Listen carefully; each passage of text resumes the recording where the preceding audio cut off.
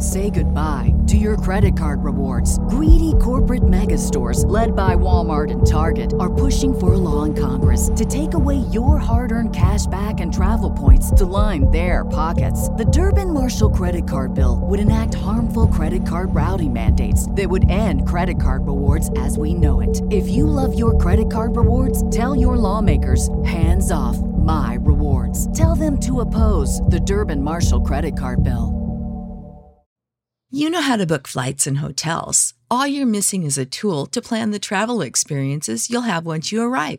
That's why you need Viator. Book guided tours, activities, excursions, and more in one place to make your trip truly unforgettable. Viator has over 300,000 travel experiences to choose from. Everything from simple tours to extreme adventures and all the niche, interesting stuff in between. So you can plan something that everyone you're traveling with will enjoy. Real traveler reviews give the inside scoop from people who've already been on the experiences you're considering. So you can plan with confidence. Free cancellation helps you plan for the unexpected. And 24/7 customer support means you can travel worry-free. Download the Viator app now and use code Viator10 for 10% off your first booking in the app. Find travel experiences for you. Do more with Viator. Here it comes again. Lunch. Will it be the same old, same old?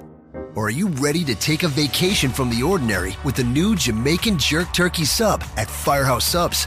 Freshly sliced smoked turkey breast, craveably sweet mustard sauce, and a hint of Caribbean seasoning. Just $5.55 for a medium.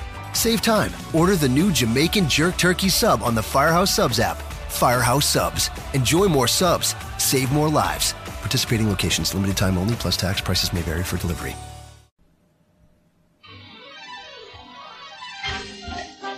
Hello, everybody, and welcome to another edition of WrestleNomics Radio. I am your co-host, Christopher Mukigana Harrington, joined on this Saturday morning by the man himself. He comes to us with a cup full of tidings and WrestleNomics. He is Mr. Brandon P. Unco-opted Thurston. Mm-hmm. Brandon, how are you today? I'm great. My cup is full of Christmas tidings and WrestleNomics, which are individual objects, as you know. They are hard copies of spreadsheets that are just crumpled up and tossed into the cup. And we're here. WrestleNomics are like Bitcoin. They exist on cloud drives. I see. That flutter between people and have value only because we create value by thinking that there's special numbers within them. So these spreadsheets will be worth a great deal soon, very soon. Well, they already are, but the problem is that the value to them is completely relative. So someday the Lacrosseonomics will overtake the WrestleNomics coin, and will have no value whatsoever.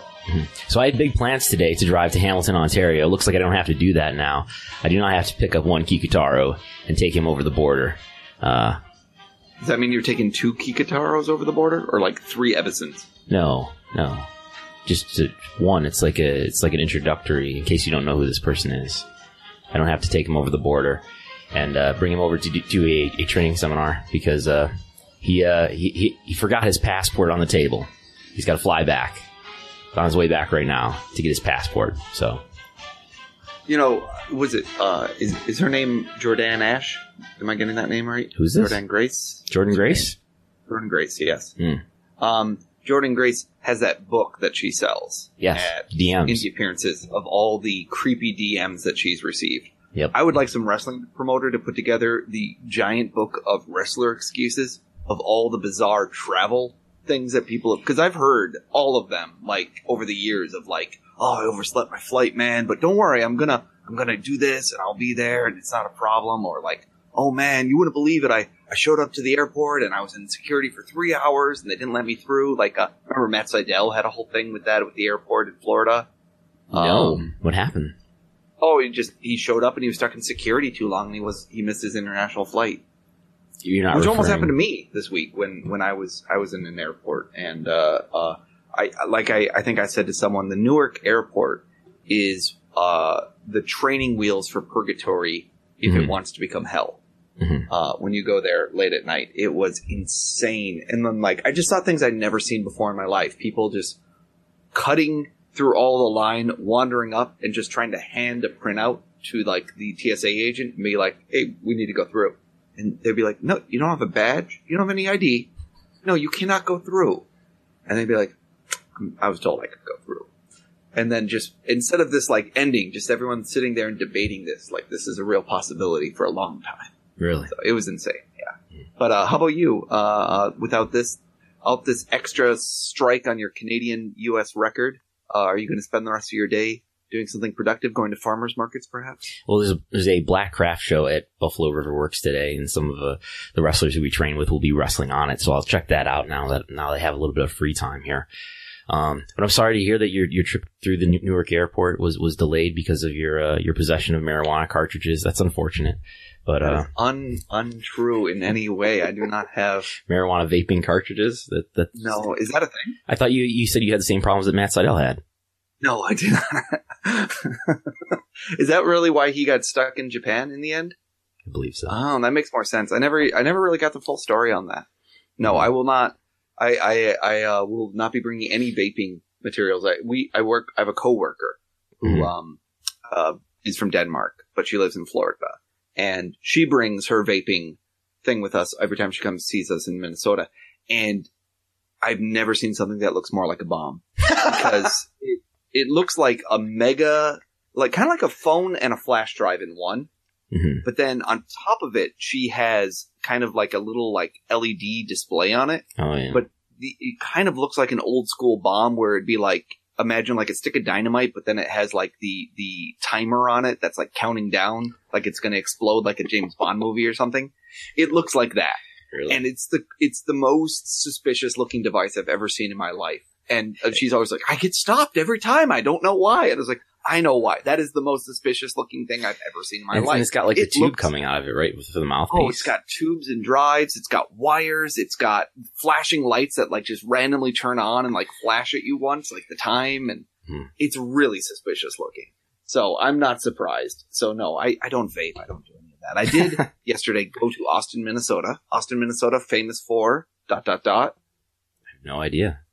Why do you think I showed you that figure before the Spam? Spam, that's right. I went to the Spam Museum in Austin, Minnesota. I picked up some Spam spread. I got to watch commercials about Spam from different countries of the world. Japan, South Korea, of course Hawaii, where it's very, very popular. Is there vegan Spam? Pardon me? Is there vegan Spam? There's turkey Spam. There's things that are like vegan Spam. But that would just be sad. I did pick up some hickory smoked Spam. I was pretty excited about that. So you have a lot of Spam my now. Figure here, that only I can see. Look at that. His name is Spamusu, and it's a sushi roll with Spam on it, which is like a Hawaii. Is that what that creation. is? That's so. Yeah. What you have there is a stuffed toy with like with one of those black like when you have sushi and it's wrapped in like the black seaweed. Yeah, the seaweed binder. So he's got like a strip of black seaweed around his waist that says Spam across it. And he's got arms that look kind of creepy. I'll tweet a picture out of him a little bit later. But yeah, I went to Austin, Minnesota. My wife got her first tattoo ever. So maybe she can wrestle on the Black Craft show now. Yeah, absolutely. What do you think the ratio of guys with no tattoos to with tattoos on this show is going to be? Do you think there'll be a single wrestler with no tattoo? Oh, yeah. I think John Morrison's going to be there. I don't know if he has any tattoos. Yeah, I mean, this was kind of raised. Yeah, there's some people who are very non-goth who are on this show. Let's see here. What is it? Does John Morrison have a tattoo? Are you asking Google that right now? We answer in, that's not going to help me at all because, I get all sorts of Jim Morrison things then. Oh.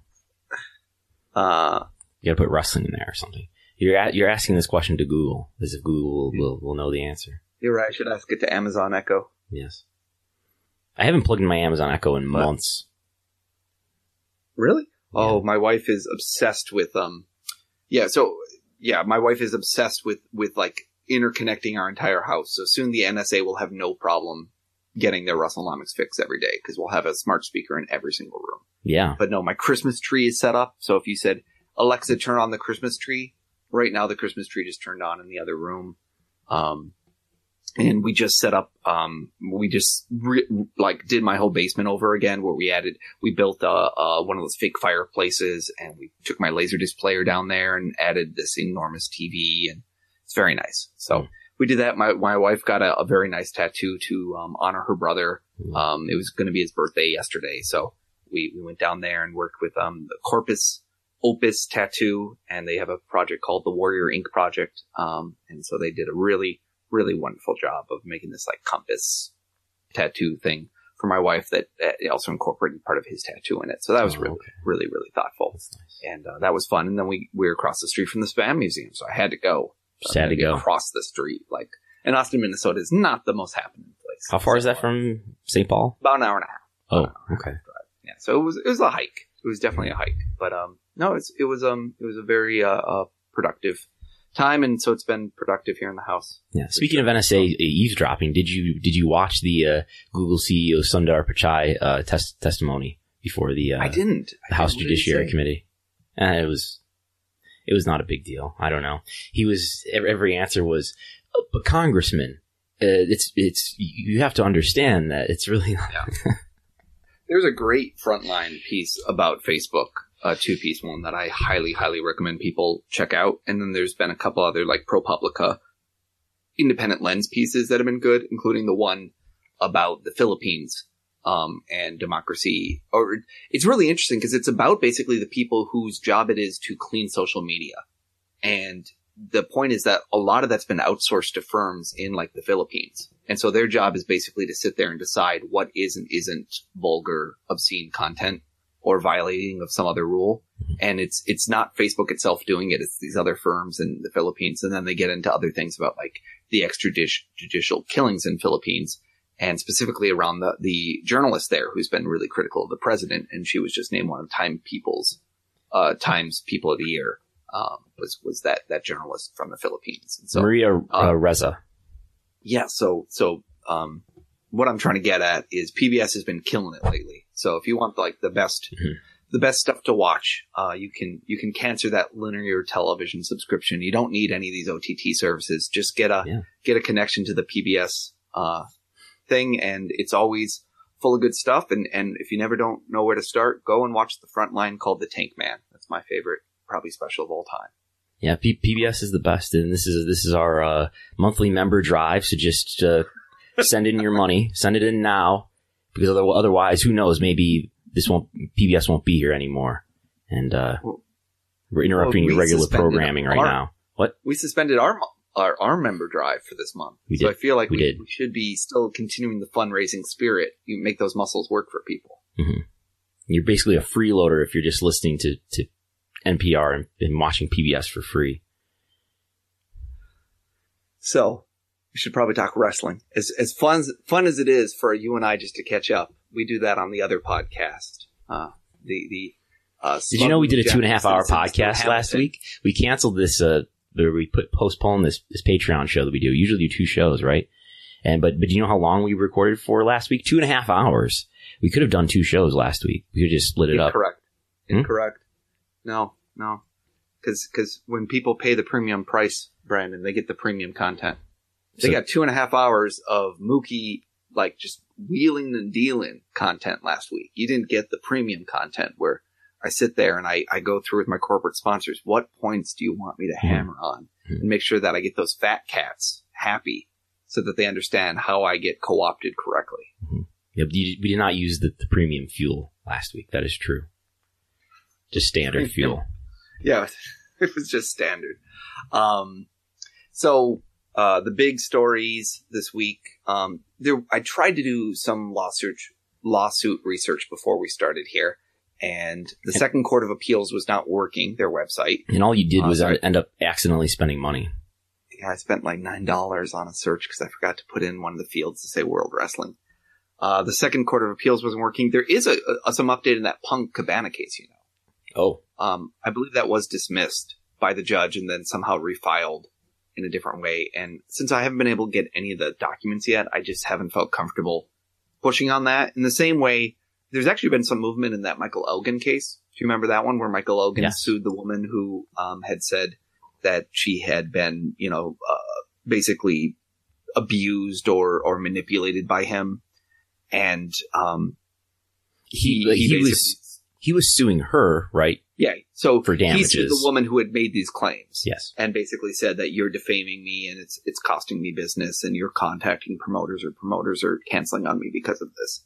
Mm-hmm. And as far as I can tell, I haven't actually gone and looked at all the documents yet, but based on the names of the filings of the documents, I can tell that she has struggled to basically mount a credible series of filings the way you need to, getting the right things put through at the right time that makes sense and kind of avoiding missing deadlines. So it's not looking great for her in the sense that it doesn't seem like there's been a great legal strategy on her part to kind of counter the cadence of events that needs to happen around, here's my response to this and here's my lawyer and here's this and here's that. Does she have a lawyer?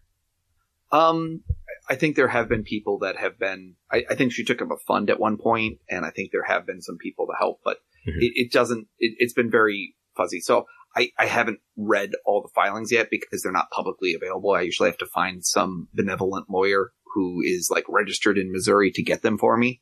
And I haven't made it a strong effort because it's one of these cases where it's very tangentially related to wrestling. I think the Elgin piece of it makes it related to wrestling, but at the same part, I'm not, it's kind of like when you're reporting on people's divorces or something. Like there's also an element of it where it's not 100% in the public sphere about wrestling.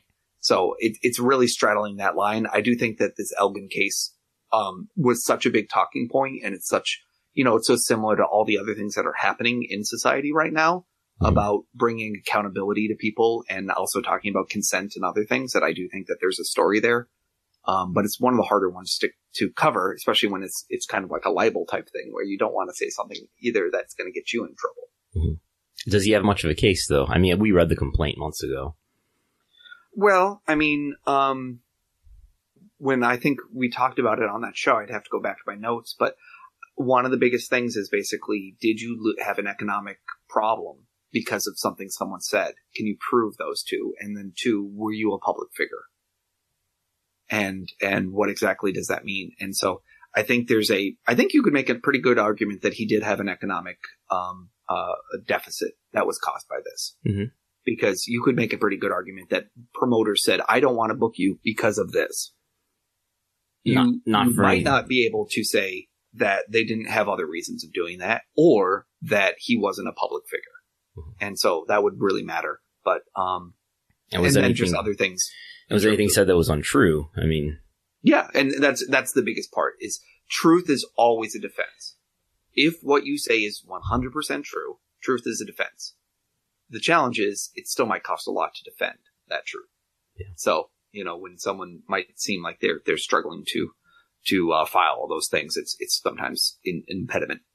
But so those are the two cases. So what I'm doing right now is I'm reporting on the cases I'm not reporting on. So I'm telling you that there's been developments in the Cabana Punk case. I'm telling you there's been some filings in the Elgin case, but I don't have all that at my fingertips to give you good updates, except for to say, hey, remember those things? They kind of been falling off people's radar, falling off people's minds. I just wanted to say that, yes, we still track them. I still keep a big database of pro wrestling lawsuits at my pro wrestling research Google Drive. And if you're not a member of that, you can contact me and, for a small donation, to kind of fund all those recap fees that I end up paying, Pacer fees. We can get you hooked up with that to have a better understanding of what's happening, including the errant Pacer fees that Mookie accidentally charges himself. No, the amount of money I charge people for this, I take it on the nose mostly. I'll tell you that. Mm-hmm. But what we're really here to talk about today is WWE viewership at a record low, and I was assigned, and I did watch the Eric Bischoff TED Talk. Oh my goodness! So let's do ratings first. Yeah. So you keep a spreadsheet of Chillbuzz Daily, which is a website that then publishes things like the P18 to 49 and the P2 plus. What does P18 to 49 mean? People ages 18 to 49. And what does the P2 plus mean? People ages 2 and over. And the P18 to 49 is a number with a decimal, like 2.17. Which represents the percentage of that demographic that watched that show, I believe. Now, is that out of all television sets that are available or all television sets that are on at that time? Is it coverage or household is what you're asking? I don't know. We should know things like that. Yes. This is the free show. Yes. I'll see maybe if I can find that piece of information. It's funny when you type in Showbiz Daily, the first thing that comes up is WWE. Oh, is it? So I would bet you anything to get like half of their viewership, half of their clicks are just about the fact that people love. I don't know, because I think everybody's just getting them from the secondhand source, not the direct source.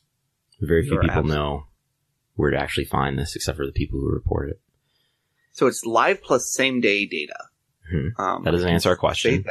But that is the timeline that it's collected at. So this does not include DVR viewership, unless that DVR viewership happened within the same day. I mean, my gut feeling is that it is people that are able to watch. Mm-hmm. It's Fast Nationals, whatever that means. No, I don't know. I wish I was better at this stuff. So frustrating when you're trying to understand this. But the point being, both demographic information and we have overall number of eyeballs divided by. And then what you do is you collect this. We have it going back to mid-September 2014. Gone all the way back. That's everything that's on that website for Raw and SmackDown. They report all the cable ratings every day for, I believe, the top 250 cable programs of the day.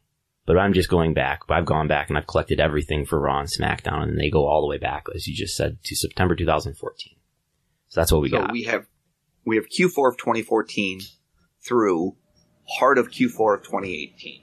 So what's great is that we have 2015 over 2014, 2016 over 2015, 2017 over 2016, 2018 over 2017. So we have a lot of different comparison numbers to look at.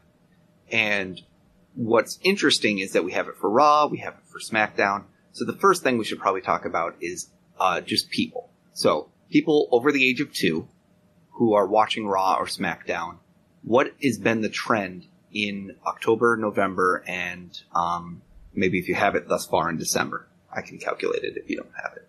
I don't have it for December. We're only halfway through December, obviously. But before I tell you about the monthly breakdown, so this was on December 10th, the lowest viewership that we have on the table here. So probably the lowest of all time for Raw for over 3 hours. It was an average of 2.2 million, really 2,194,000 only, which beat out the previous week, which was the low up to that point that I've got on this table here. So Raw viewership at an all-time low, whatever that means in this media landscape that we live in today, George. So, but yeah, November was down from last year's November up to 17%.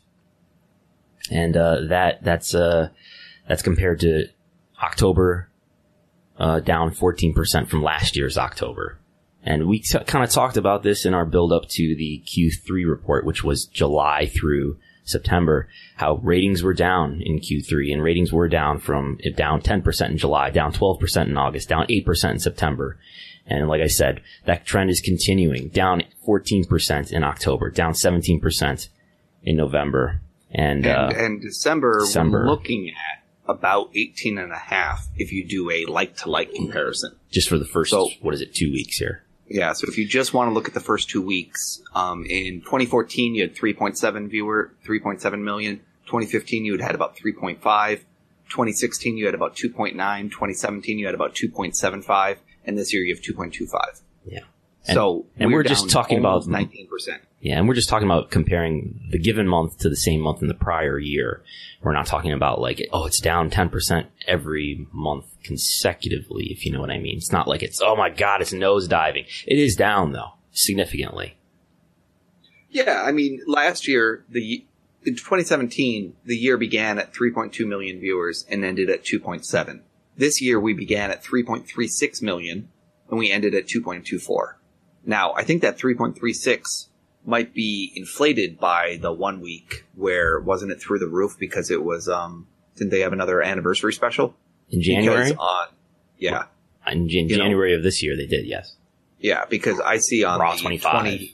I see on the 22nd of January, they did 4.15, 4.64, and 4.8 million viewers as 3 of their hours. So those were monster hours compared to it. But my point being that every year we start at, as high as 3.4 million, and then we fall as low as 2.2. And last year we saw 3.2 down to 2.7. The year before was 3.6 down to 2.9. Mm-hmm. So, I mean, we usually do lose about 800,000 viewers.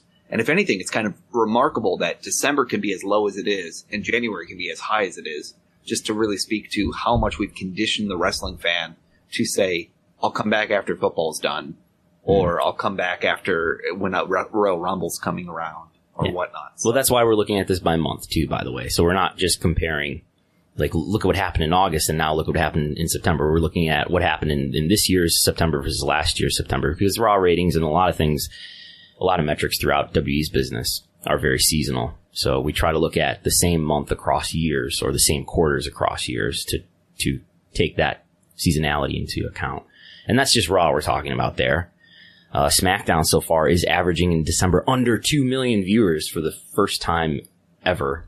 At least as far as the data we have. And I think that's ever, because over the course of many years, over the course of decades that SmackDown has been around, the viewership has declined. Although we do see a good increase in reaction to or at least in correlation to the brand split in July 2016. But in October, down 8% versus last year's October, down 16% versus last year's November.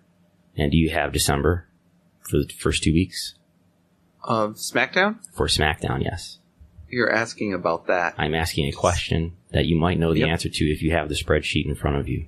Yeah, I'm not in any way just stalling at this moment as I'm responding to you to quickly complete this table. No, I'm in fact pulling up the table that I've already completed. So the average viewership for December in 2017 was 2.5 million. 2.5525. So what I see is, you said October was like maybe 8% off, right? October was down 8%. November down 16%. Down about 16.5%? Yes. And then I would say December, for the same time period, the same couple first weeks of the year, it was down 21%. 21%. Because we were at 2.4 million in 2016, we were at 2.48 million in 2017, and we're at 1.96 million people for 2018. So we're down 21%. So not a pretty picture. Yeah. I've got a bigger drop on the table of, was it November 2014 to November 2015, down 25%. So not an unprecedented month over month. Yeah. Because we went from 2.5 million to 2.089 million. But so we lost about 500,000 viewers. But this time we lost about 500,000 viewers. So between 2014, 2015, we lost 500,000. Between 2017, 2018, we lost another 500,000. Yeah. So what does this mean? It's very similar 500,000 because they both had similar baselines. Yeah, what do you mean? Well, let's get into demographics first before we try to analyze this. I was going to say, I think demographics starts to tell the story. Yeah. So, when you look at kind of the combined information, Q1 we were down maybe 1%, Q2 we were down maybe 3%, Q3 we're down maybe 10%, Q4 we're down maybe 12%. If you're just kind of putting those quarters together and you're using my adjustment to say, we'll throw out the last couple weeks of December, which in general is actually a fair thing to do just because the timing of Christmas Eve is so, and New Year's Day and all that is so variable. And they're doing tape shows this year, aren't they, for Christmas and New Year's, I believe. So it could be even worse. Maybe they're kind of throwaway shows and so where does Christmas and New Year's fall on the calendar this year? Christmas is on a Tuesday, New Year's is on a Tuesday, and so that makes Christmas Eve and New Year's Eve on Mondays. So this could be, those ratings could be even worse because of that. Exactly. They fall right on the holidays. It's probably actually fair. The most fair you could be is probably actually just stopping the clock at about 2 weeks into December. Yeah. It could be generous. It'd be generous at the least, probably. Yeah. So how does this split? So, like I said, in Q1, it was down maybe 1%. The men in Q1 were actually up 2.5%, but the women were down 6%. In Q2, we were down about 3%. The men were up 4%. The women were down 13%. This is for Raw. Mm-hmm. For Q3, it was negative 10%. the men dropped 5%, the women dropped 18.7%. So in each one of these cases I've said so far, the women's attrition has been 3x that of men. Boy, I have Dave Meltzer on the phone here. He's saying that's because of the hours in Raw and the third hour attrition drop-off rate. No, is that true? No, it's not true. For instance, in Q2, hour 1 was negative 15% for women. Hour 2 was negative 13% for women. Hour 3 was negative 11% for women. Well, the men were up 3 to 6.5. So this is across all, it's pretty consistent across all hours. Yeah, you're not seeing, I mean, there are some hourly trend lines, but I can't say that I'm not seeing a lot of examples here where it's positive, negative, where you'd say, oh, it's because on this hour they get bored. No. Occasionally you'll see something like, maybe the magnitude of the drop is a little different between the 3 hours, but it's usually always the same absolute, both either negative, both either positive. But for Q4, this most latest quarter, men are down 11.5%, women are down 13%, and overall we're down negative 12. Now, it's also important to mention the ratio between men and women. So a male demographic watching Raw in quarter 4 of 2018 is about a 1.06, and women are 0.61. So if you were to say, what's that ratio there, 0.61 divided by 1.61? It would be, I did that right, 0.61. If we had a calculator, that ratio would be 36%.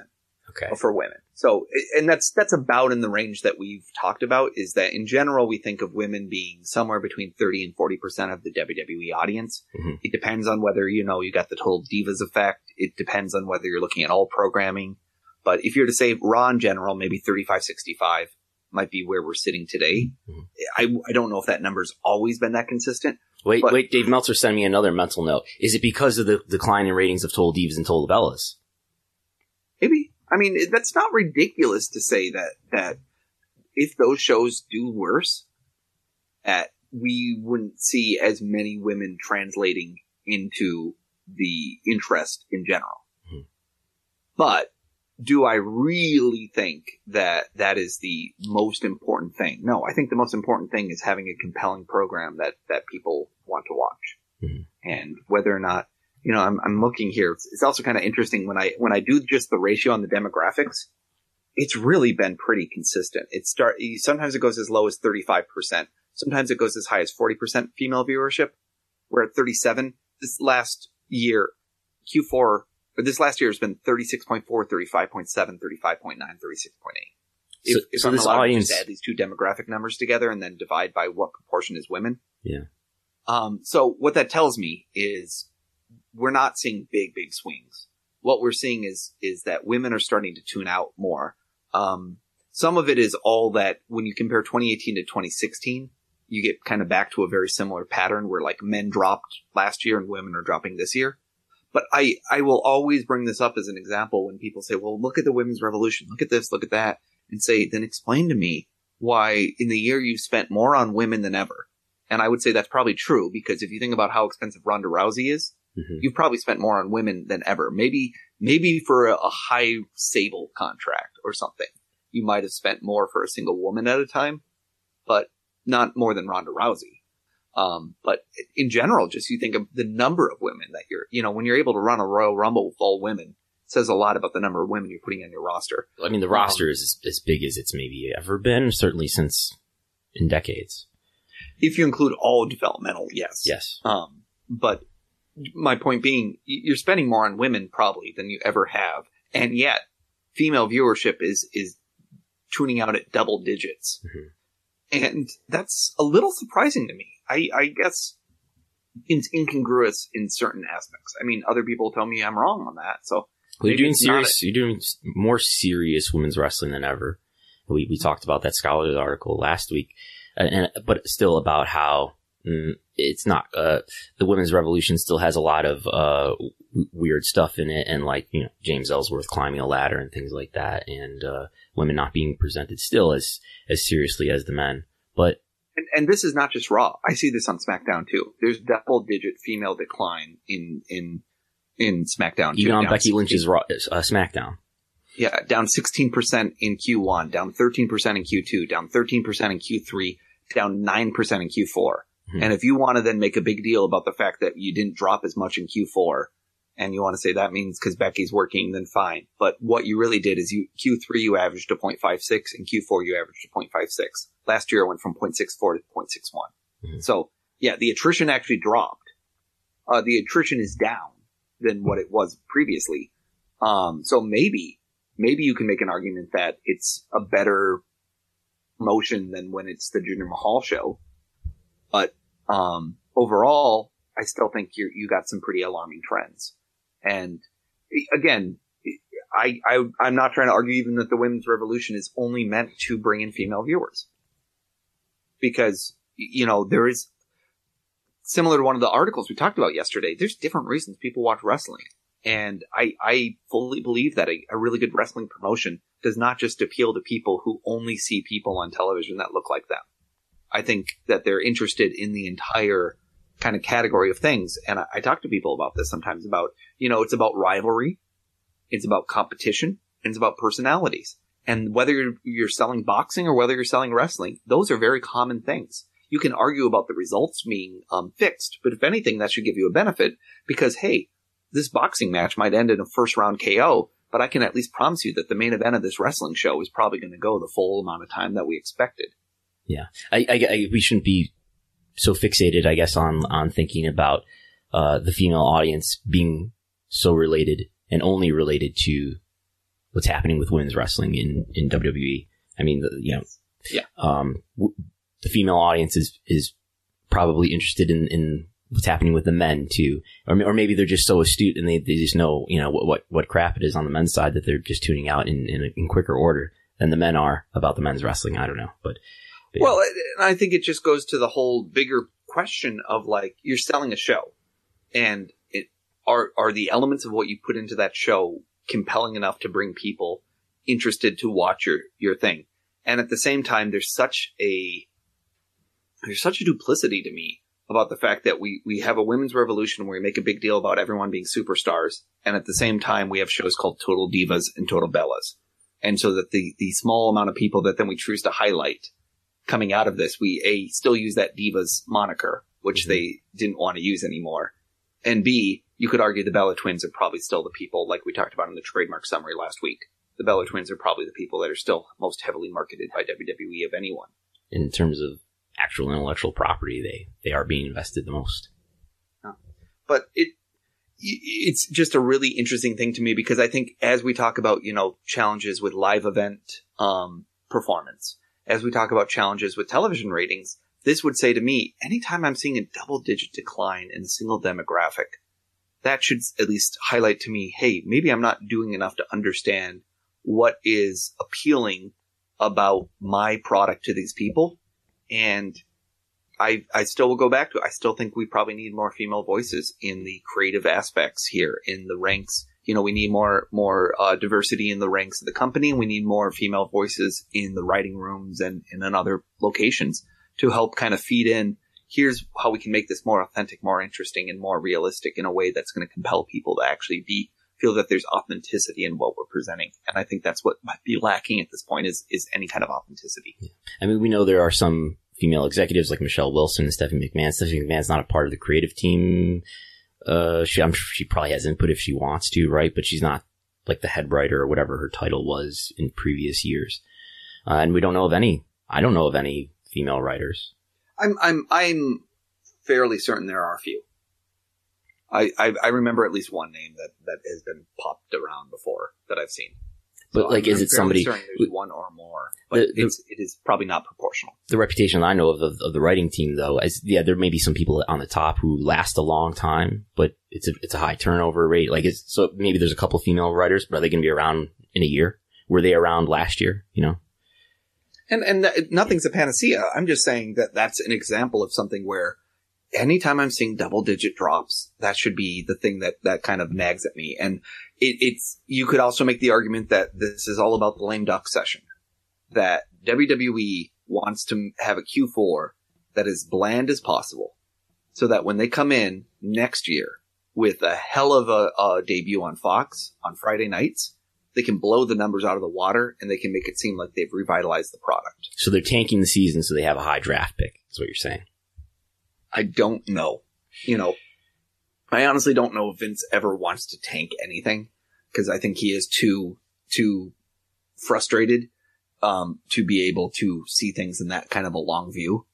But at the same time, you do sometimes get that itch that says, it feels like they don't mind. Remember before SmackDown was going to go live, that month it was in a holding pattern. It was like, it felt like a stagnant show. Mm-hmm.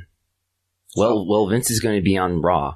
We're recording this on Saturday. Which says to you, usually, Vince, when he get that XFL call, remember what he said there? He said to us, "This could be the last time you ever see me, ever." And, we'd seen and heard that we were going to get less and less of Vince going forward. So, he does have a tendency to kind of try to pop the rating by coming out and try to make that a thing of himself whenever things are really not going well. So, there's at least some acknowledgement on his part that things are not where he wants it to be. Yeah. And I didn't watch Raw this past Monday, but I heard that there were some references to acknowledging that the show was bad. Yes, like when Seth Rollins or whoever was fighting with Baron Corbin, he specifically said the ratings are at an all-time low, and you're losing people and this and that. So it's kind of that weird work shoot environment. Mm-hmm. Sounded very WCW-like, as I heard others say. Well, speaking of things that are WCW-like, we can pivot at this point, should we? Should we? Are you ready? Well, it was mentioned as well. Dave Meltzer mentioned on Wrestling Observer Radio that Fox wants 3.3 million viewers for SmackDown when SmackDown goes to Fox in October 2019, which would be what the average for December so far has been 1.963 million. So that's a tall order, if that's true. But I think when you look at the difference between what is available on network and what is available on cable, you're already going to get at least a 25% boost. You think 25%? Yeah, so that's 2.5. I'm not putting this up to 3.3, but I'm saying you're going to get at least 25%. So that's because the household difference is not that big, right? I mean, we're talking about USA Network, 90 some odd million homes. Fox versus I think 140. Is it 140? I want to say it's something like that. Okay. So I think it's enough. I think there's a pretty big difference between the two numbers. I mean, you could probably do a quick Google search for number of U.S. households with television, and that's in theory what the number is. And so about 120 million total homes. So 120 million, let's say, and then the number we know for Fox is maybe 90, right?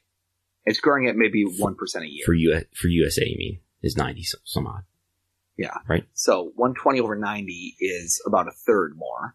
So again, my 2 million would become 2.66.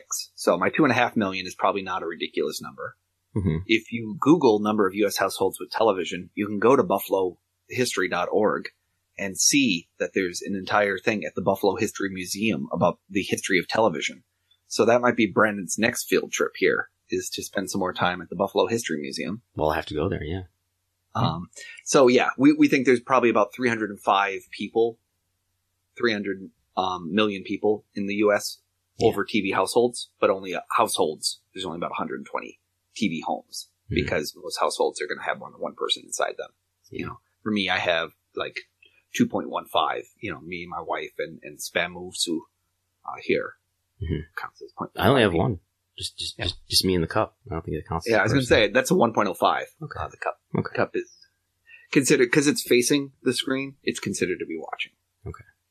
Okay. Well, anyway, speaking of things that are WCW like, so Eric Bischoff did a TED Talk. Now, did he do a real TED Talk, or is this one of these like TEDx? It's TEDx. I'm sure it's Naperville.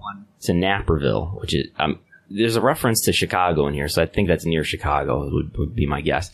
And this is on the TEDx Talks YouTube channel, published November 30th, about 2 weeks ago. It's a suburb in Chicago, yeah. It is a almost 17-minute talk, and Eric Bischoff starts this thing out and just berates the audience and makes everybody very uncomfortable.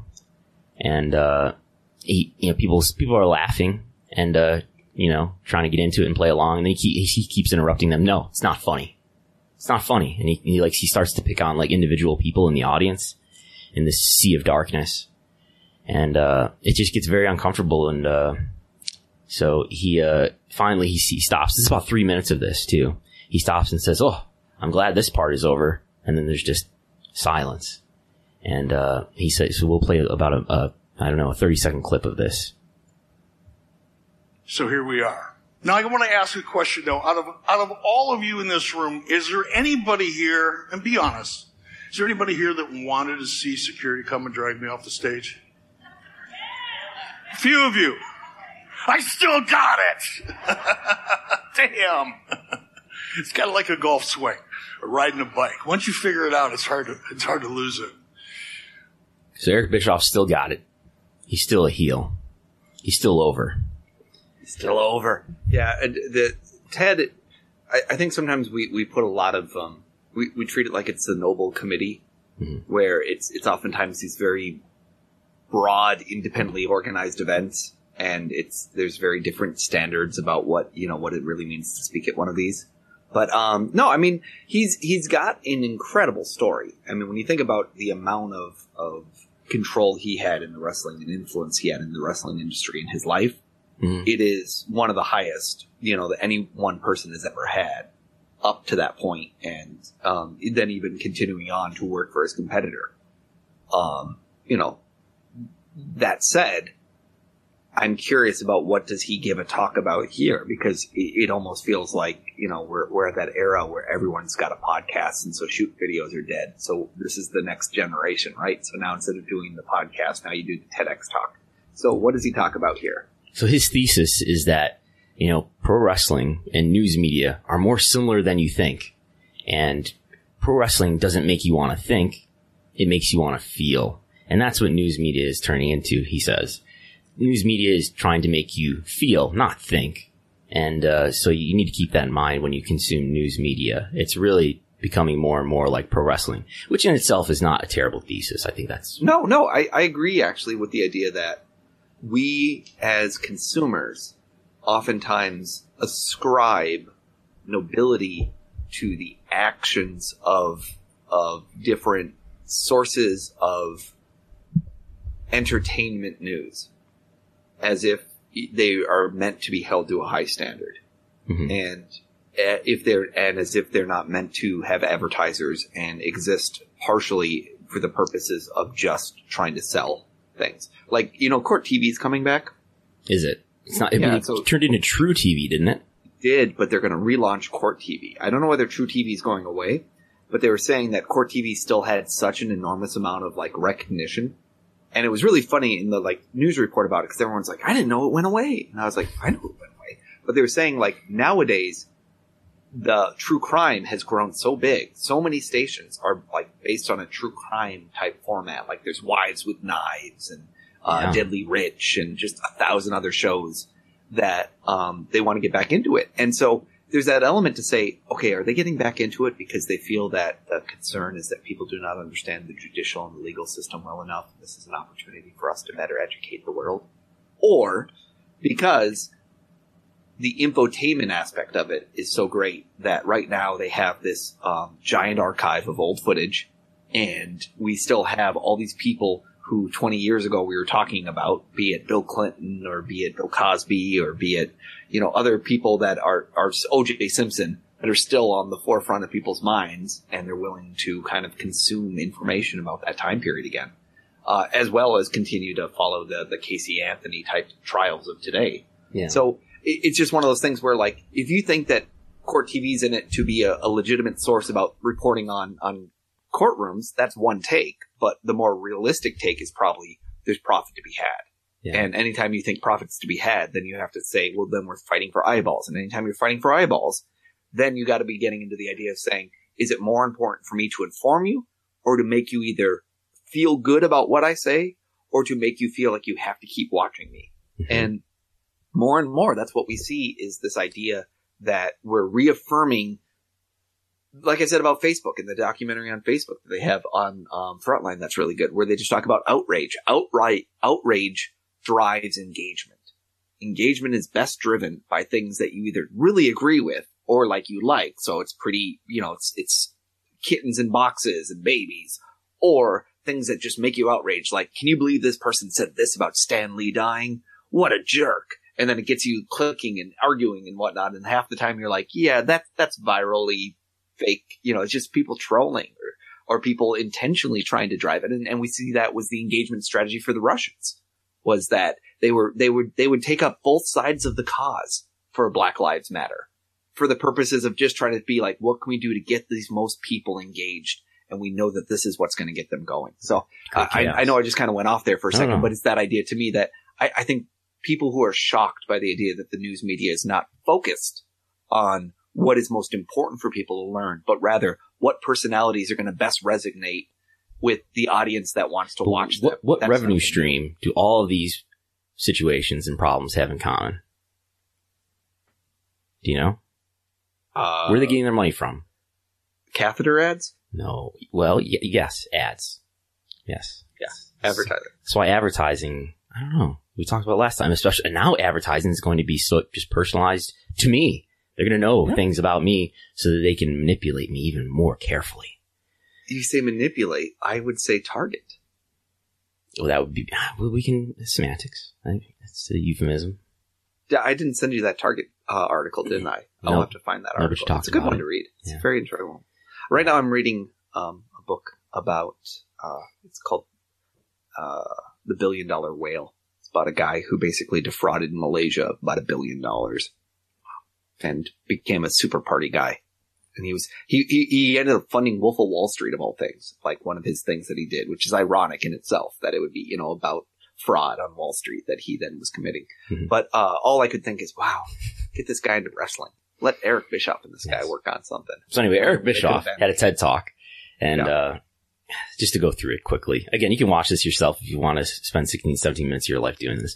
But he talks about... And if it was Patreon, we would have made Brandon watch it with you. Mm-hmm. We could have watched it side by side over Skype or something. Subscriber for nominal fee. Or a member perk. They get to watch it alongside Brandon. I'm okay with subscription revenue. I'm more comfortable with that. But Eric Bischoff talks about, well, how did wrestling get so big? They didn't make you think. They made you feel, which well, let me go through this and I'll take issue with certain things here. But he says the news media doesn't want to make you think now. They want to make you feel. And as long as business is good, they're going to continue to do that. And this is, he's drawing on something that Vern Gagne told him once about, I guess, he doesn't use, I don't know if he uses heel and face, but he's talking about whether they hate you or Goodies they love you. Baddies. Yeah. As long as they feel passionately about you, business is good. And he says it didn't used to be that way. I think he's referring to the news media. And to get these reactions from people, which are sort of like the reactions that he tried to get from people in the beginning, he says it's called cheap heat. Like that's how you get people riled up. And he talks about how in news media, and I guess especially like in this cable news era that we live in, it's a lot cheaper to hire talking heads to talk about the news than it is to have people go out and report about it, which I think is a fair point. It's what show had one of the largest investigative budgets?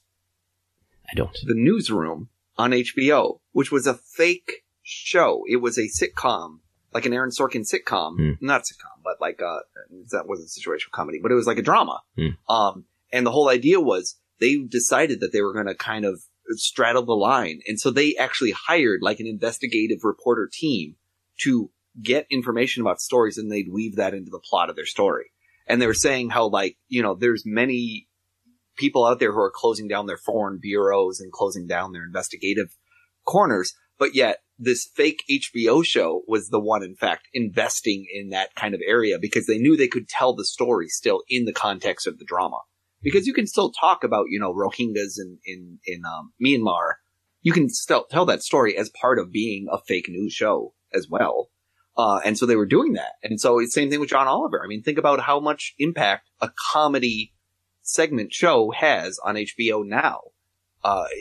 There's something to that there where it is very different that you have talking heads versus you have investigative pieces. And one of the reasons that I think we're seeing an increasing split in demographics where more and more older people are used to seeing these talking heads and consuming that as their kind of vision of interpreting things. Versus, I think young people are still very interested in the idea of like the first person reporter who's out there, and it's more the Vice type approach, where it's like you're embedded, you're in that area, you're doing it. And Vice is another good example of an organization that was kind of using a non-standard model to try to say, we want correspondents who are going to go to Syria. We want people that are going to go to weird places and report on it firsthand and do that investigation that way, rather than just kind of being a talking head on someone else's show. Yeah, that sounds like a healthier way to become informed. Hopefully, I'm sure it's an expensive way, though. Yeah, well, and I'm sure Vice is getting a lot, if not most, of their revenue from advertisements as well. And from HBO and from other big corporate sponsors who bought into them. Yeah. So anyway, Eric Bischoff makes some other points about how, hey, look, Donald Trump's in the WWE Hall of Fame. The President of the United States is a Hall of Famer in the biggest pro wrestling organization in the world. And Linda McMahon, who was the former CEO of WWE, is now a member of the cabinet. She's heading the Small Business Administration. And I guess this is supposed to support his point that, look, the news media is becoming more and more like pro wrestling, or maybe the political world is becoming more and more like pro wrestling, because we have WWE Hall of Famers and former WWE executives with positions at a very high level in the federal government. So he says, next time you're angry watching the news, just remember, that's exactly the way they want you to feel. They don't want you to think. They want you to feel. And when Eric Bischoff sits down in the morning and he reads the news or consumes whatever news content he consumes, he doesn't specify whether he's reading Breitbart or NPR, but he says he reminds himself of that. As soon as they start to make him feel, he stops thinking. So he has to remind himself of that and not get too, emotionally spun up about these things, because he has to remember that he's being manipulated. And then he closes, of course, with a picture of Abraham Lincoln. Say, look, Abraham Lincoln was a wrestler too. As if it's this magnificent point that he's making that closes his talk. That's it. And even that Lincoln wrestling thing is debated by historians about what exactly was the style he did and what would have meant and whatnot. I've heard some of the more old school historians say that this might have been a bastardization of kind of what he was, to say he was a pro wrestler. Yeah. But I think there's some fair points here. I don't want to totally bury it. It's interesting and it's somewhat thought provoking. We're hearing from Eric Bischoff, the guy who authored the book. What's the name of it? Controversy equals cash. Or creates cash, maybe. Whatever. The point remains the same. In that, I think is one of the big central problems and confusions that we have in pro wrestling is that that line of argument implies that there's no such thing as bad heat.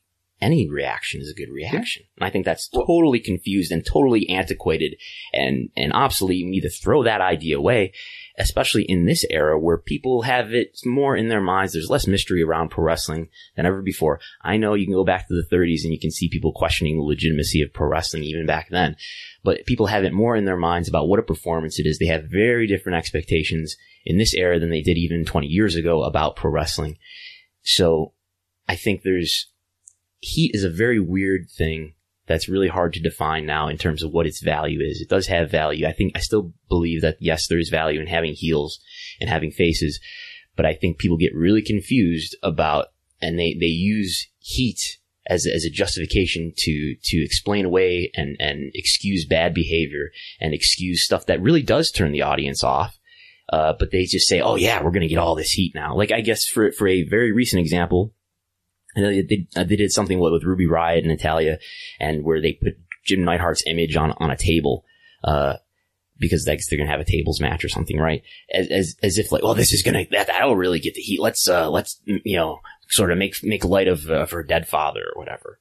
And no, you're right. You're right on that. And part of it too is that we're so overly broad with these definitions. So we talk about news, but clearly Fox News and MSNBC. But then he talks about sitting down to read the news, which would sound like a newspaper like New York Times or Wall Street Journal. I don't know if he uses the word read, to be fair. Okay. So my point is, I would say there's a very big difference between print media and published online channels that have an advertising model in terms of how they've chosen to go to market and how they do it. Now, do I think that print media still tries to find provoking stories? Of course. Because if I just wrote stories about the yield curve every day, it would not probably be all that exciting. But if I talk about, who's leaving and coming in you have gossip columnists, and if it's about a celebrity, it gets put on one page. And if it's about a political figure, it goes on another page. right? I just saw the Gary Hart movie. What's it called? You did see it? The Front Runner, yes. Oh, my one of the improvisers, I got two stories here about improv that connect to this. Number one, our old piano player, he used to be a talk show host in Indiana. And he was one of the leading authority figures on Gary Hart. And so every now and then he'd be like, yeah, I just did like 10 interviews. Be like, why? He's like, oh, this Gary Hart autobiography came out. So then people call me up and then I talk about Gary Hart.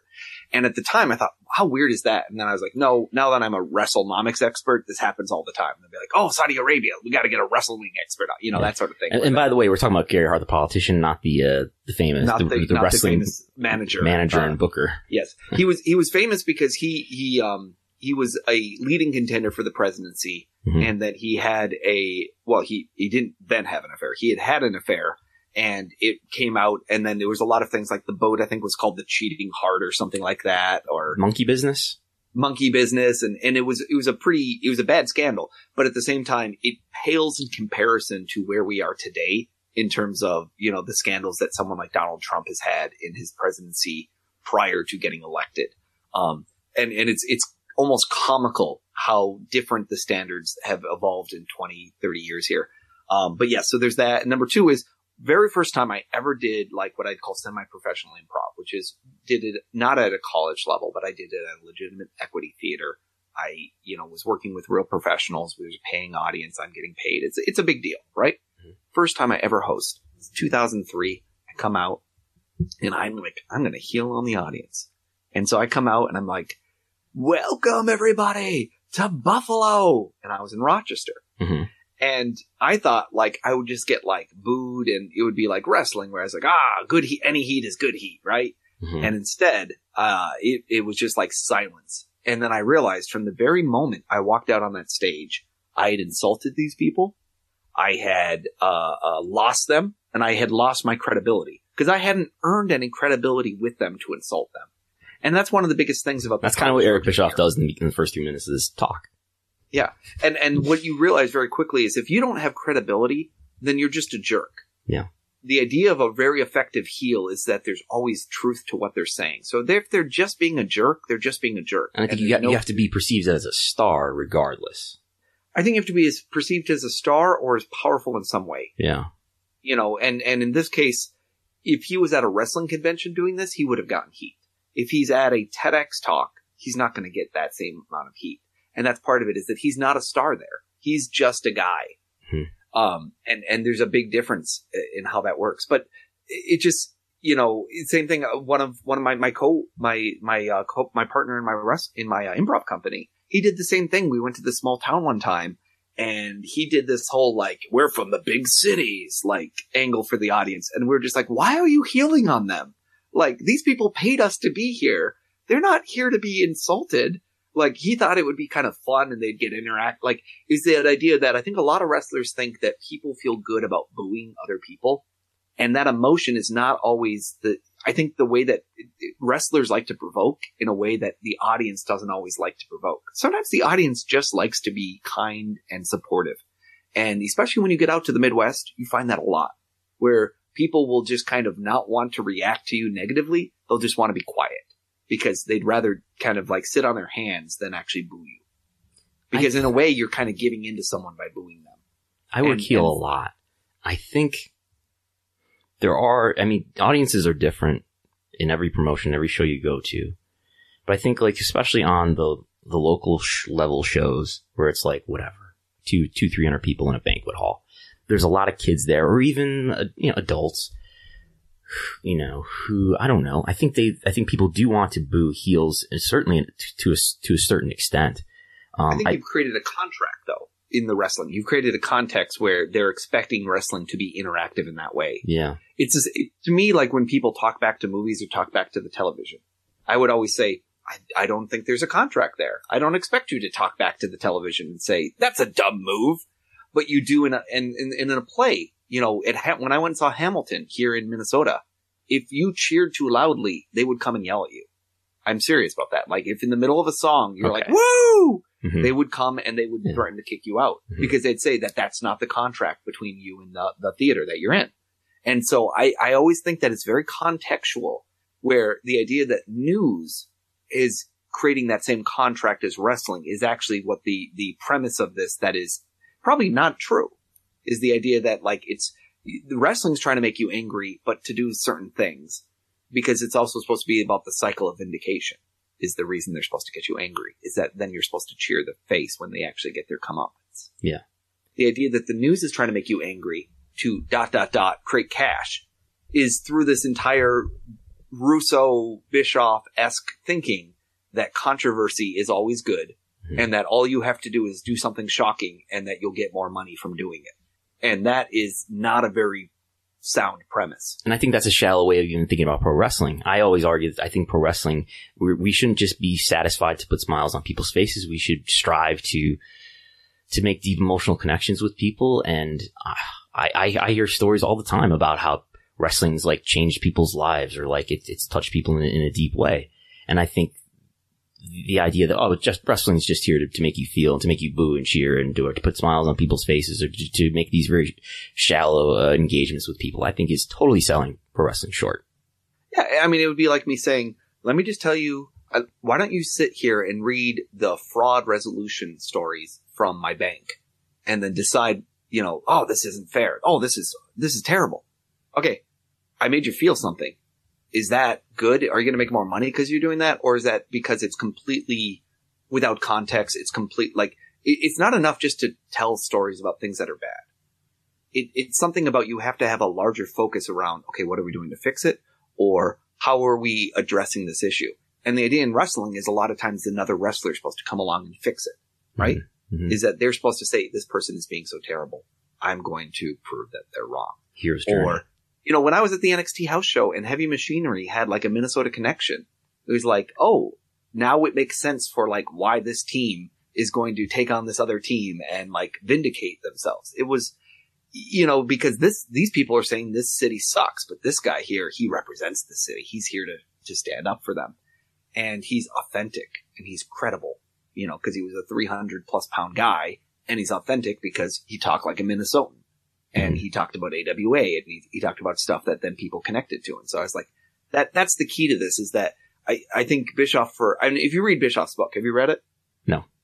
I have a copy I can loan you, and you can see that I've highlighted every time the word dirt sheet was used. Yeah. Because he used it so many times. I took out a marker, and then I went back through the whole book and just started to highlight it because I was so annoyed by it. But you very much, I think it's the synthesis of the same thought, which is I think he's been actually making this argument well before the Trump election. And B, he is convinced that the idea that getting emotional reactions out of people is enough. That it doesn't have to be connected to anything else and ... profit. Step 1, step 2, step 3.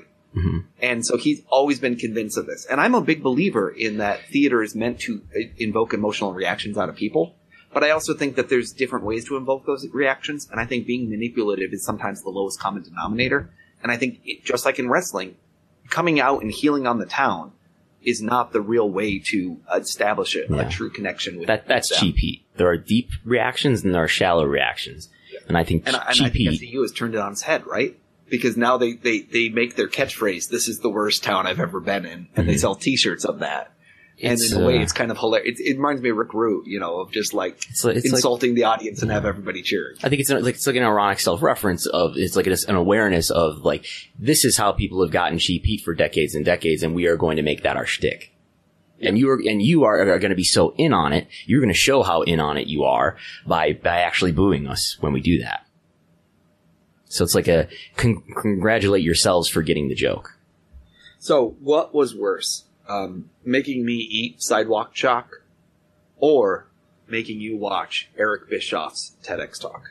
I mean, you eating the, I don't know what you're referring to, but the no cow protein bar, the delicious chocolate flavored, no cow protein bar had no joy. There was no pain involved in it for me. And, I've eaten them before and after, and I have no issues. So, I don't know. I mean, this Eric Bischoff talk wasn't the worst thing. It was interesting. It was Eric Bischoff's flawed view of pro wrestling, and I think, underappreciative view of pro wrestling.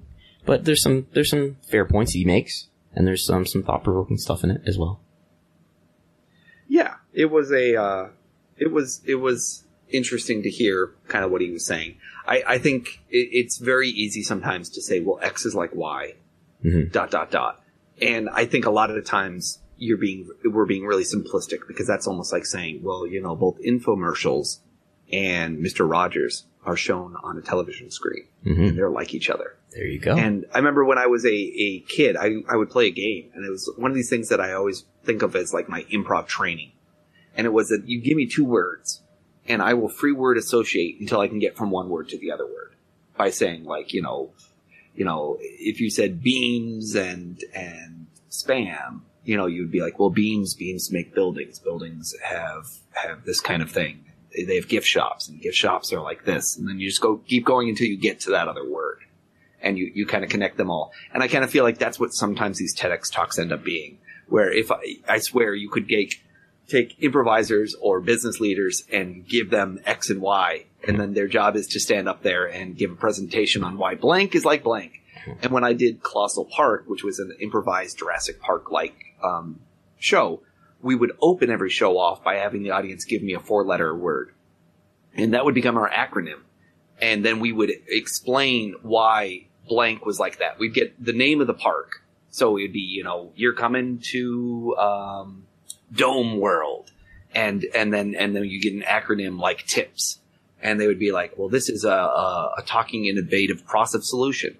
And let me tell you all about how Dome World is all about talking innovative process solutions. Each one of our domes here talks. Press a button, they talk. And we would go through, and we would do this PowerPoint presentation where I put together nonsense PowerPoints. Maybe I'll put them up on the drive or something so people can see it. So I would do these like 8-slide with just graphs that would say things like vitality versus ingenuity. And then it would have like, crazy graphs of that. And they would do an improvised presentation. And the whole show we did, that was the most popular thing.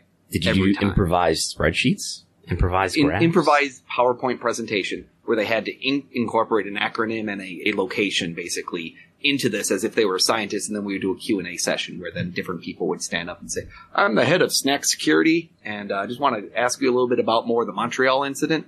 And then he would, give some fake answer about what was happening there. We'd go through all the different roles. And so it was a great way to start the show, and the rest of the show wasn't that great. But what was like my thing is I love that. And I'll tell you, it's very captivating.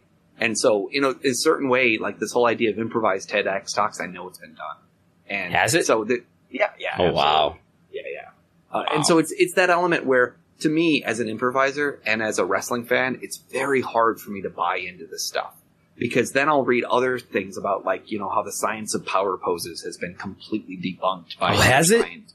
Oh, yes. No. I've been power posing in the bathroom stall for no reason then. Yes, exactly. He's right now, his arms above his head. But yeah, that stuff has been completely unreplicatable and kind of denied, even to the point of, like, even some of the most famous experiments that people are out there in, like, psychology that they've been like, yeah, we don't get nearly the same results. Or we see a lot of bias testing where they're throwing out all the results that didn't kind of conform and then reselecting the experiment until they get the sample that did what they wanted.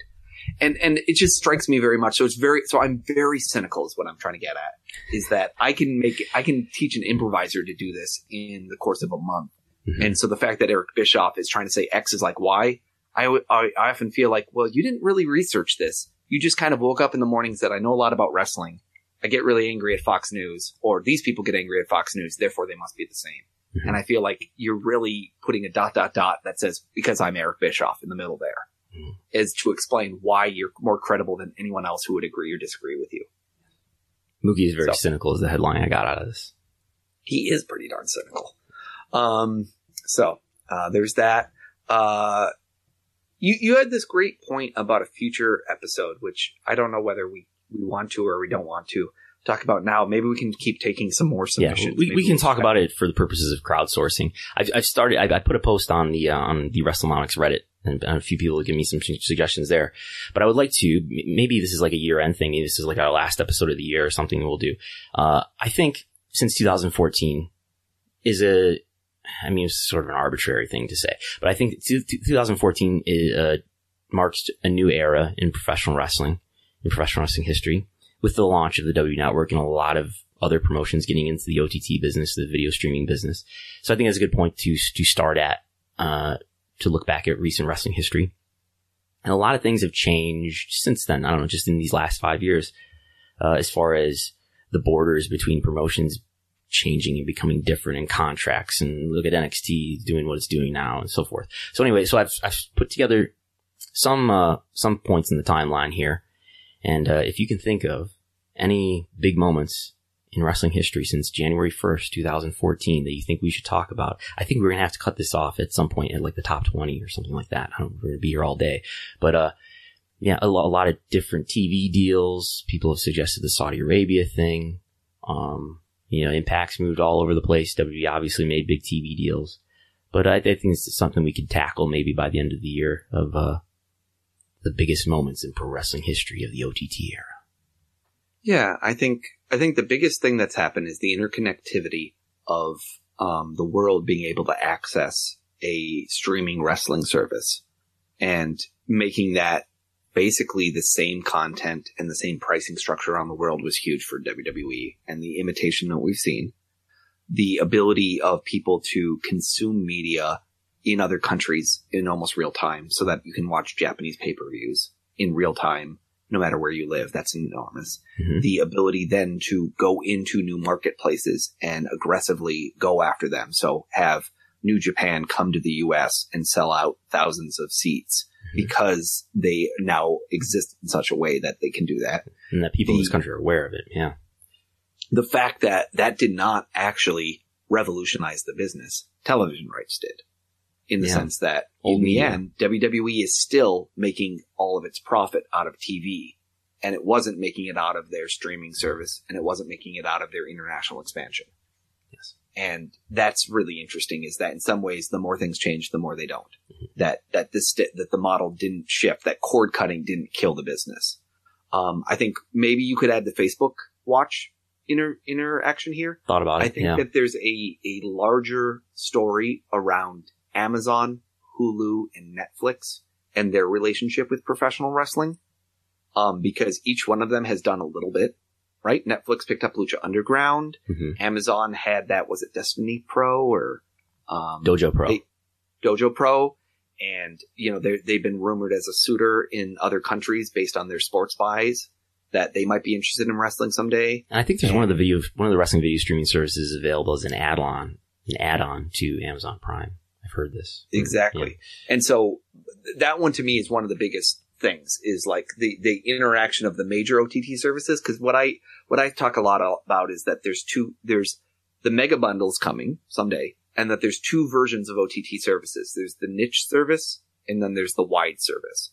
A wide service like a Netflix, and this is just my own terms, I'm sure there's better terms for it, but a wide service like Netflix presents a lot of different, and there's kind of almost two different calibers of a wide service, because we make our own product and we syndicate other people's stuff, or we only do, or we just aggregate other people's products. But there's that, and then there's the niche, and that's like MLB TV, where you don't sign up to MLB TV because you're really interested in watching curling. You want to watch baseball. It's a baseball-related interaction. Mm-hmm. And now we're seeing kind of that middle ground, like ESPN Plus, DAZN, Bleacher Report Live, where they're trying to create the mega sports service that accesses lots of different sports content. So it's kind of a little bit of both. It's a niche thing because it's only for one type of programming, but at the same time, it's appealing to many different sports. And so that will be very interesting. So I think there's something about the interaction between the largest streaming service bundles and professional wrestling, is definitely one of them. And I think that one of the big questions is there a critical mass? Is there a sufficient critical mass of wrestling fans to support this bundle that you're theorizing? Well, it depends on what kind of bundle. I'm saying a lot of these are not built on wrestling fans. Like ESPN Plus is not built on wrestling fans. It's built on sports fans for boxing. Yeah, well, I mean a bundle wrestling service. Flow Slam tried, and didn't have all the parts, but tried and it didn't work. Yeah. You wonder whether the MSG thing is a good example of what changed in wrestling. The idea that, the stranglehold of WWE on live events is beginning to weaken in some ways. Stranglehold? Are you writing an article, a headline or something? Yeah. I think one other element that would be an interesting story to kind of review is the rise of convention wrestling. So the idea of the WrestleMania weekend, and wasn't it like 2014 was like the first big one? Where all these indie groups kind of tried to build around WrestleMania at the same time. We would have to go back and look. I mean, I know Evolve's been doing it since way back. Yeah, but I mean, yeah. But there was a point when it changed. It went from being like 3 or 4 shows to 20, and suddenly it was a profitable model for someone. Yeah. And in a sense, All In was predicated on the idea that WrestleMania weekends could be so profitable, and could, if you just get enough talent there is enough unsigned talent to make things interesting for people. Yeah. Well, so I think that's one of the idea of the wrestling convention, I think, is really one of the biggest movements in the new model for how to make a profitable event. Well, there's the closing argument to a show we haven't done yet, but yeah. And so those would all be things. I'm trying to think of anybody who's tried to launch who hasn't really gotten off the ground. You know, the Hulk Hogan story is fascinating in itself. Just all the interactions between media and whatnot, and the fact that, you know, of all the people in the world to be suing Gawker, it would end up being Hulk Hogan. And that. But feel free to add these as notes stuff in here. I mean, the biggest development for me is that WWE hasn't lost their lawsuits, because they could have lost a concussion lawsuit. They could have lost a lot of the other, you know, different royalties lawsuits. They could have lost a lot of things that would have been very detrimental to them. Independent contractor lawsuits. The fact that they got through the Benoit stuff basically unregulated in the end. And the last piece, you know, the most other big significant event is just the trade-offs between MMA and wrestling. You know, WWE helped fuel the growth for UFC. UFC kind of ate their lunch for a while. And then eventually, WWE takes back Brock Lesnar, eventually signs Ronda Rousey, and UFC walks in with their $4 billion valuation and starts going around, striding around about how important they are. And Fox basically says, I'm not interested in paying that, and then turns around and gives that money to WWE. Yeah. I think a lot of people kind of misunderstand that a lot of the reasons Fox Sports wanted to go at WWE is basically because UFC pissed them off. And that if UFC hadn't pissed them off, WWE probably would have still signed a very good deal with somebody else, but would probably not have gotten such a great deal. And according to somebody who talked to Variety from Fox, they think WWE is going to be easier to sell than UFC. Yeah.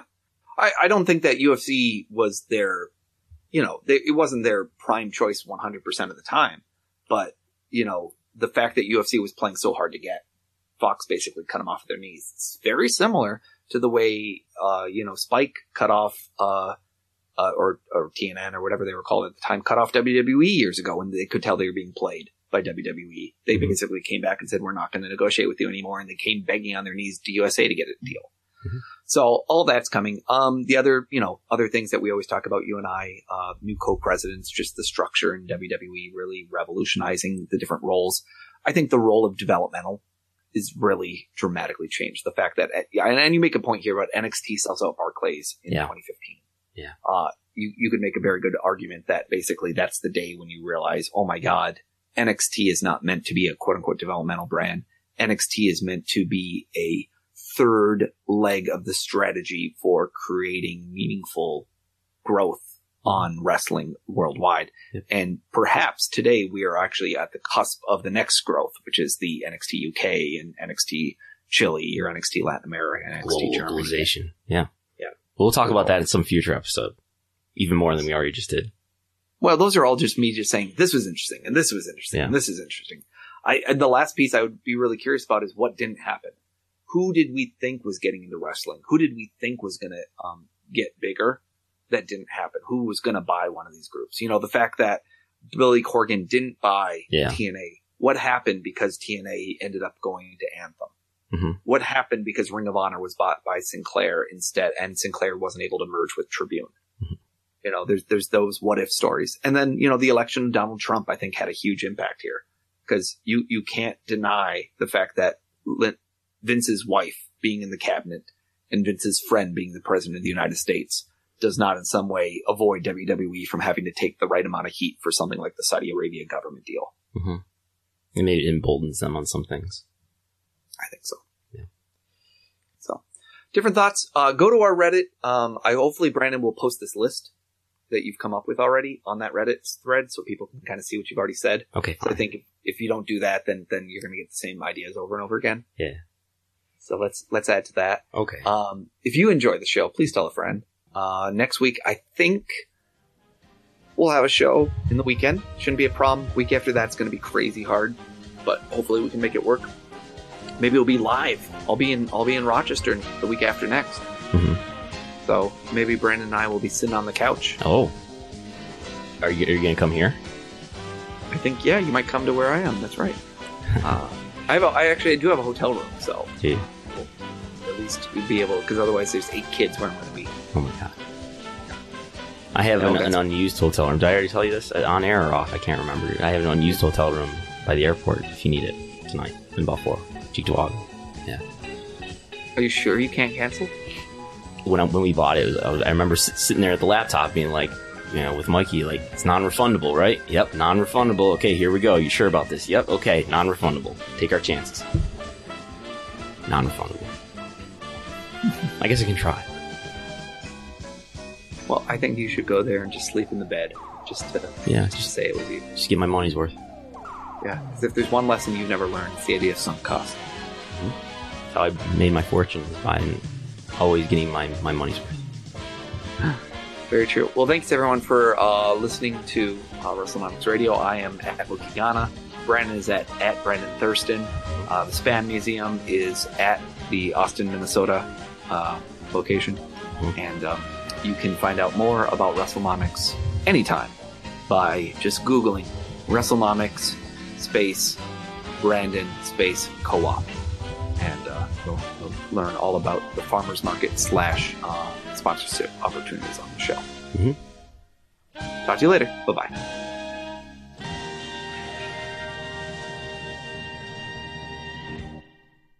In a world of 1 million wrestling podcasts, there is a new shining star with great interviews, analysis, music, and me, Matt Kuhn, on total engagement. Go to any podcast platform to listen today. Save big on brunch for mom, all in the Kroger app. Get 16-ounce packs of flavorful Angus 90% lean ground sirloin for $4.99 each with a digital coupon. Then buy 2, get 2 free on 12 packs of delicious Coca-Cola, Pepsi, or 7-Up, all with your card. Shop these deals at your local Kroger, less than 5 miles away. Or tap the screen now to download the Kroger app to save big today. Kroger, fresh for everyone. Prices and product availability subject to change. Restrictions apply. See site for details.